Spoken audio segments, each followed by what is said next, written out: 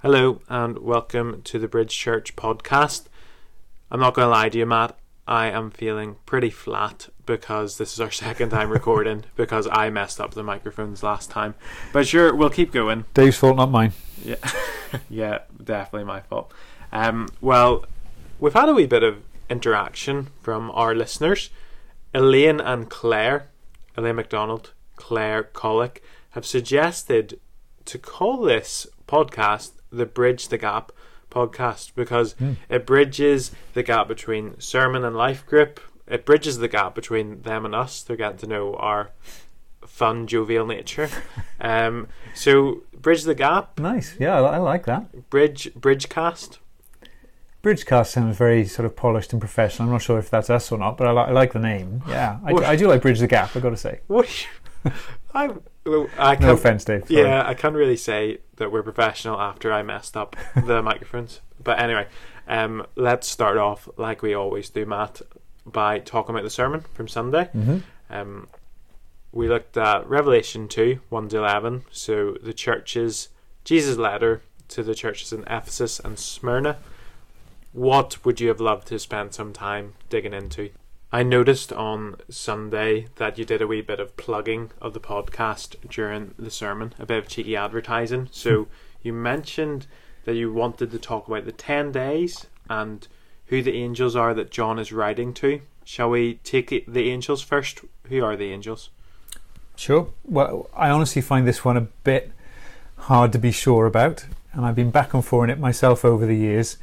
So there's two basic views of who the angels of the churches are. One view is that the angels aren't the angelic beings we automatically think of when we read our Bibles, but they're angels as in messengers. So they could be human beings either sent to the churches or resident in the churches. So one version of this view is William Hendrickson in his commentary.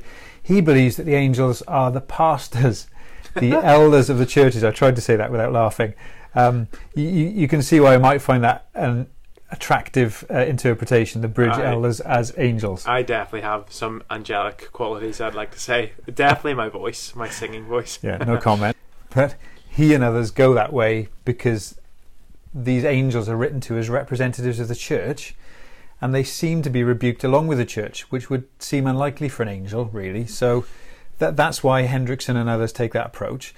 On the other hand, then others make the point that normally in the New Testament and Revelation, the word used here is used for angelic beings, and that's the most natural interpretation. So the angels are kind of like guardian or representative angels for the churches. They're like heavenly counterparts for the congregations they watch over.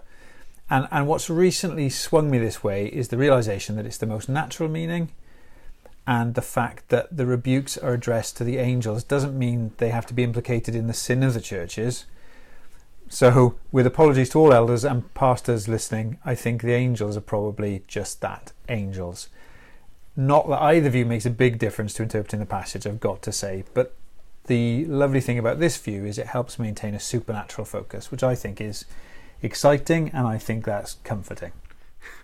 I'm quite glad you didn't include that on Sunday to make all that point and just be like, doesn't really matter though. It's just an interesting side point. I know that's not what you said. Didn't think it was a good idea to try and squeeze that in. Yeah, but okay, so next thing you wanted to dive into, I think, was about the 10 days of persecution, which was the church in Smyrna. Why did you say that we shouldn't take them as a literal 10 days? Because there's a lot of numbers and symbolism in Revelation. Because you presumably agree that the 7 churches were literally 7 churches. So can you help us understand sort of the symbolism and numbers in Revelation? Yeah, good question. So if there's 7 literal churches, why say it's not 10 literal days? Well, take the 7 churches first. In the context of the letters, these churches are actual historical churches, yes. But then you've got to ask the question, why does Jesus choose 7 churches to write to, not 6 churches or 8 churches? Because the number 7 is a significant biblical number. It's a number that keeps coming up in the book of Revelation. And the answer is that 7 is a number of completeness and perfection. So these real historical churches still have got a representative function as the worldwide church in the first century, and in fact the church across all ages. And I think that's what something like the number 7 shows us. It's a complete number, a perfect number. It's a representative number in so many ways. And to come back to the number 10, which is where we kind of started with this question. Yeah. When you read Revelation, you have to ask what's contextually most likely. That the numbers are literal, exact numbers, or that the numbers are symbolic of something important. So was the church in Smyrna really expected, really told that they were going to suffer for 10 literal days, for a week and a half? So, historically that seemed pretty unlikely, doesn't it? It seems more likely that, again, that the number 10 there is symbolic. It's another number of completeness and perfection, and what it stands for is a set and complete time known to God, not a week and a half period. So we'll have reason to come back to numbers a lot as we go through Revelation. Here's the big point that we'll keep coming back to. For most of Revelation, most of the time, the best way in context to take the picture language is symbolically, not literalistically. We said that previously. So, for example, Jesus is a man, not a lamb. The idea of him being a lamb stands for important truth. But also, the numbers are part of that symbolism. So we don't take the numbers literalistically, but we take the numbers as symbolic of vital truths as we go through the book, including the number 10 for the 10 days of persecution. Yeah, so if I'm a believer in Smyrna and there's 11 days of persecution, I'm not thinking Jesus isn't in control, the lamb doesn't win because this is longer than 10, week, earthly days. Okay, that's helpful. So you've mentioned for the church in Ephesus that it's love for Jesus that they've lost. That's their first love that they lost. But if I remember correctly from the sermon, you seem to indicate that some commentators, some people think differently. Why do you think it's love for Jesus that they've lost rather than love for one another or love for lost people? Why is it a lost love of Jesus? To be fair to all the different camps on this one, because the commentators take different views on who this love that's been lost is for. To be fair to the different camps, the text, when you read it, what Jesus dictates to John doesn't specify who this love is for, who this lost love is for. It could be for one another in the church. It could be love for the culture surrounding the church, love for the lost world that they've lost. But again, as we keep saying, context is king. And Jesus has just started dictating his letters to these churches he loves after a glorious vision of himself, if you remember right from chapter 1, of himself as God and king and judge and priest. So when he speaks of this vital love being lost in the church of Ephesus, I think it's most natural to take it as a love for him, a love for Jesus that they've lost. So context is all important again. Of course, the beauty of that understanding of his words, that it's love for Jesus, is that does encompass those other two loves, doesn't it? If we truly and passionately love the Jesus who has saved us and the Jesus who is keeping us, we will love one another and we will proclaim him to the world in love. But I think the most natural way in context to take it is it's love for Jesus that he's talking about here. Yeah, because love for Jesus is the root of our works, and the fruit is then loving one another and loving neighbour. Yeah, absolutely. You can't produce love for Jesus out of loving other people and loving the world. No, it's core to those other loves, isn't it? Yeah. And I think that's why it's most natural to take it as love for Jesus there. Yeah, okay. That's very helpful. Okay, Matt, let's do a bit of diagnosis. Dr. Matt, what might it look like if someone has lost their first love? Dr. Matt. Yeah, putting the pressure on again, Dave. I think that's a very good question. It's also a bit of a dangerous question to answer in a sense, because we can't read people's hearts, and this could also look like a huge variety of different realities in different Christian lives, couldn't it, when someone's starting to lose their first love for the Lord. So there is a bit of danger here, and we've got to be a bit careful. And also, I'm inevitably going to be a bit subjective in answering that and end up speaking a lot from my own experience. But I guess I can suggest a few signs, a few red flags, if you like, that you'd see in someone's heart, I'd see in my heart if I'm starting to lose my first love for Jesus. Take the means of grace, Bible reading and prayer, two of the means of grace we often end up talking about in church. Now, it's possible to be doing those things, reading your Bible and praying. It's possible to be doing those things mechanically and habitually, and they aren't necessarily stirring our love for Jesus as they should, though I'd rather see someone doing them out of mere habit than not doing them at all. But I mention them because if they aren't in my life at all, if I'm not talking to Jesus regularly, if I'm not taking the time to talk to and listen to Jesus, then that's certainly a warning sign of waning love in my heart for the Lord. And I suppose I can add, I also think personally, this is a pretty subjective one again, that one marker of the level of my love is what happens in me when I hear the name Jesus. I know this might sound pretty charismatic, a bit mystical maybe to some, but what I'm saying is I think what my heart does, as well as my mind, when someone mentions my Saviour's name, tells me something about the level of my love for him. When my heart skips a little, I think that's a good sign. When the name Jesus becomes just a word, I need to turn back to Jesus and ask him to restore my first love. So, if you pardon me using a personal example, in your case, Dave, I'm guessing when someone says the name Amy to you, that's not just a word to you, your heart probably does a little something and skips a beat there. Something definitely happened there. and even more so for the Christian, not in a romantic way, but in a deeper, far more important way. When someone says the name Jesus, I guess it's a good question to ask, what effect does that have on my soul? Mm-hmm. So this reminds me actually about a story J.C. Ryle told. People listening to this might have heard me tell this story before because I love it. I'm paraphrasing heavily here, but in his book Holiness, I think it is, he tells a story about an old Welsh woman who used to travel miles and miles to hear an English-speaking preacher, and she only spoke Welsh. And she was asked by somebody, why did you go all that way to listen to this English preacher when you don't understand most of what he says? An English preacher as well. I know he's actually English, but he spoke in English. And her answer was basically, again to paraphrase, I go to hear him because he names the name of Jesus so much, and I love to hear the name of my Saviour. She so loved hearing the name Jesus spoken in love that's the reason she went all that way. So the question is, I think, as one of the markers of love in our hearts, what effect does it have when someone says in our presence the name Jesus? Yeah, let me pick up on two things, just two quick things. Because on Sunday you mentioned about we're doing duty without delight. That's a sign of losing love for Jesus, which what you talked about there. Yeah. How just habitual Bible reading or prayer, there's no delight in it, there's no joy in it. That's very helpful. I really like that. That's a tweet basically. Duty without delight, that's a danger of religion.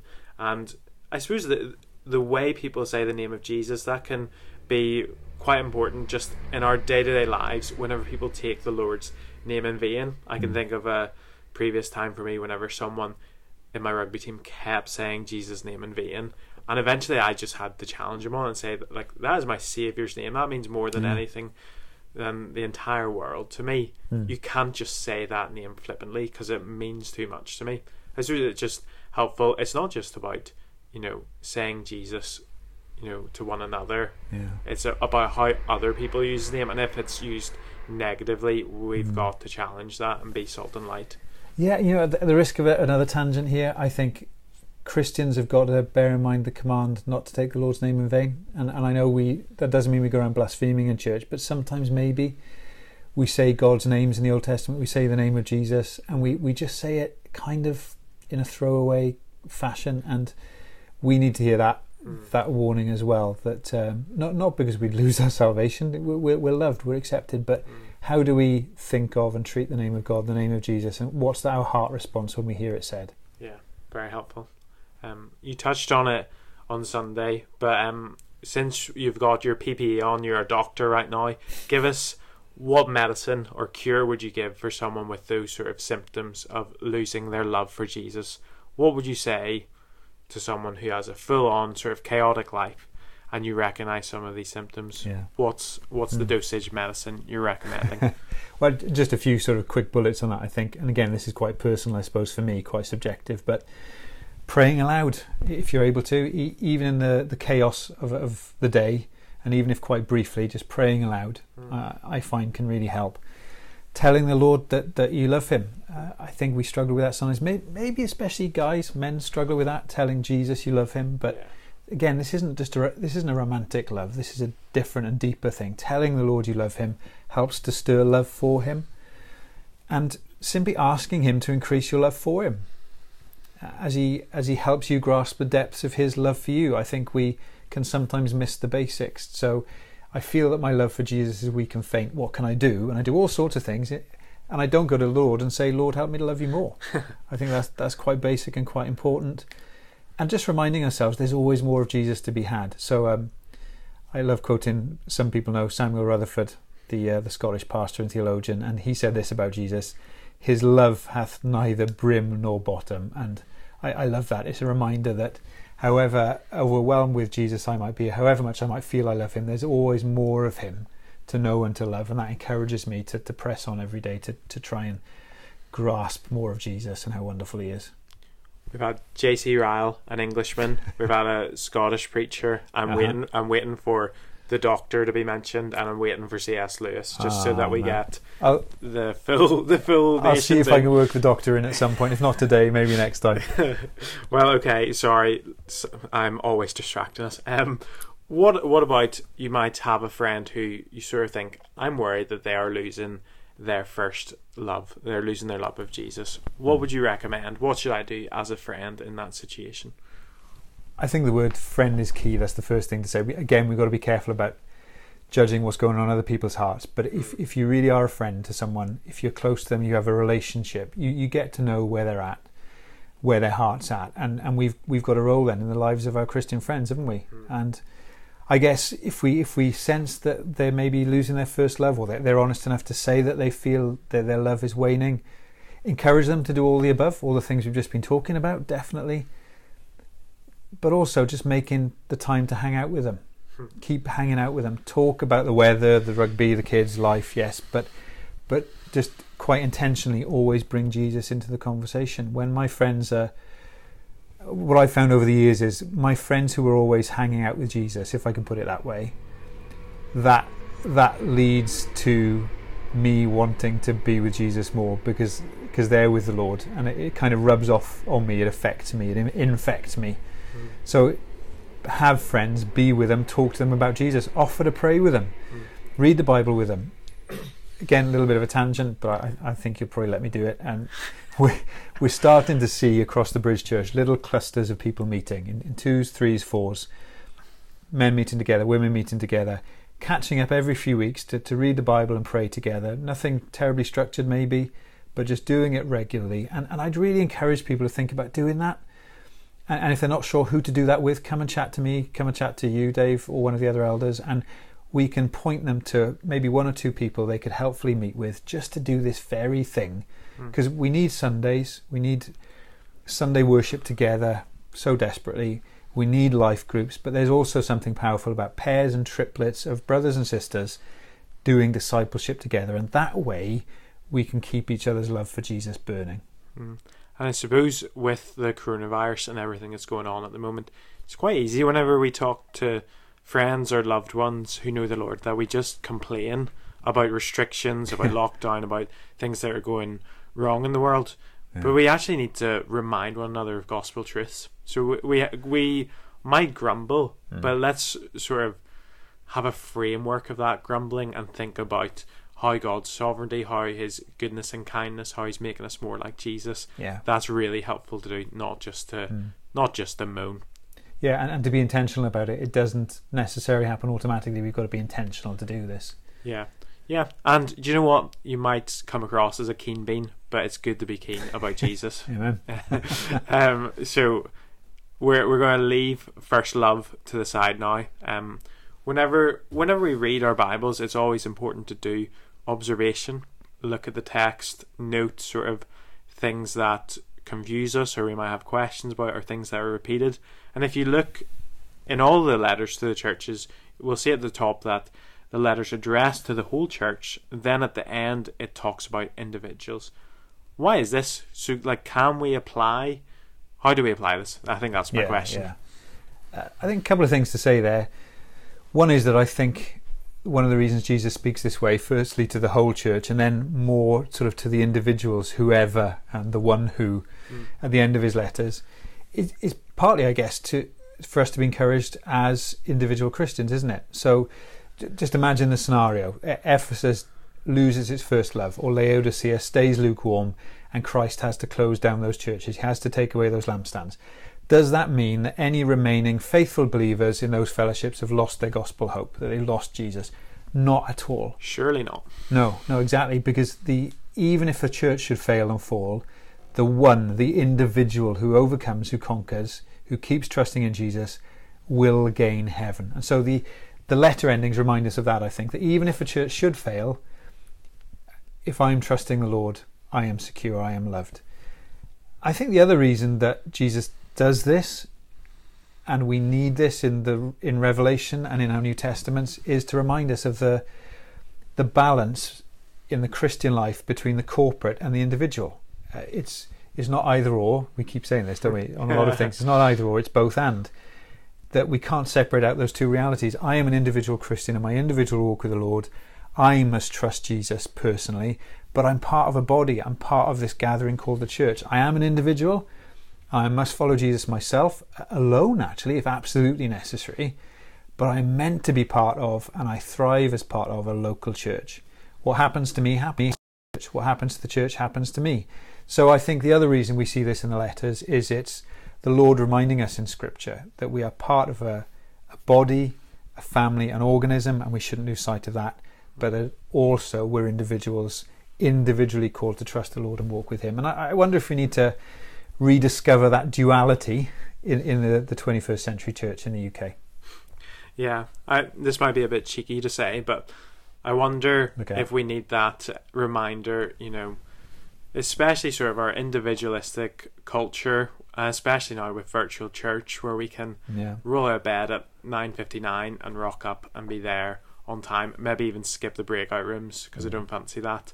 And we don't actually realise that affects the body. That's not just affecting you, that's affecting everyone else, because we're missing, Paul talks about in Corinthians, doesn't he, about how we need the hand, the ears, the eyes, the toes of the church. And actually, as individuals, if we're being selfish might be a bit harsh, but if we are being lazy in our attitude towards church, it doesn't just affect you, it affects everyone. Yeah.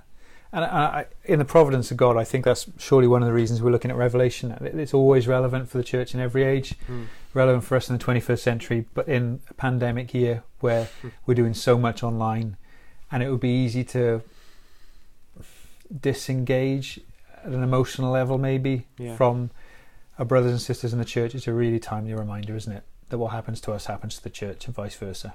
Yeah. So our last thing, this is the plan of the podcast generally, but we're going to have some listeners' questions. So we do have a listener's question, first time ever. How exciting! Hey, I sound thrilled. It's just my Northern Irish drawl. I am buzzing for this great question.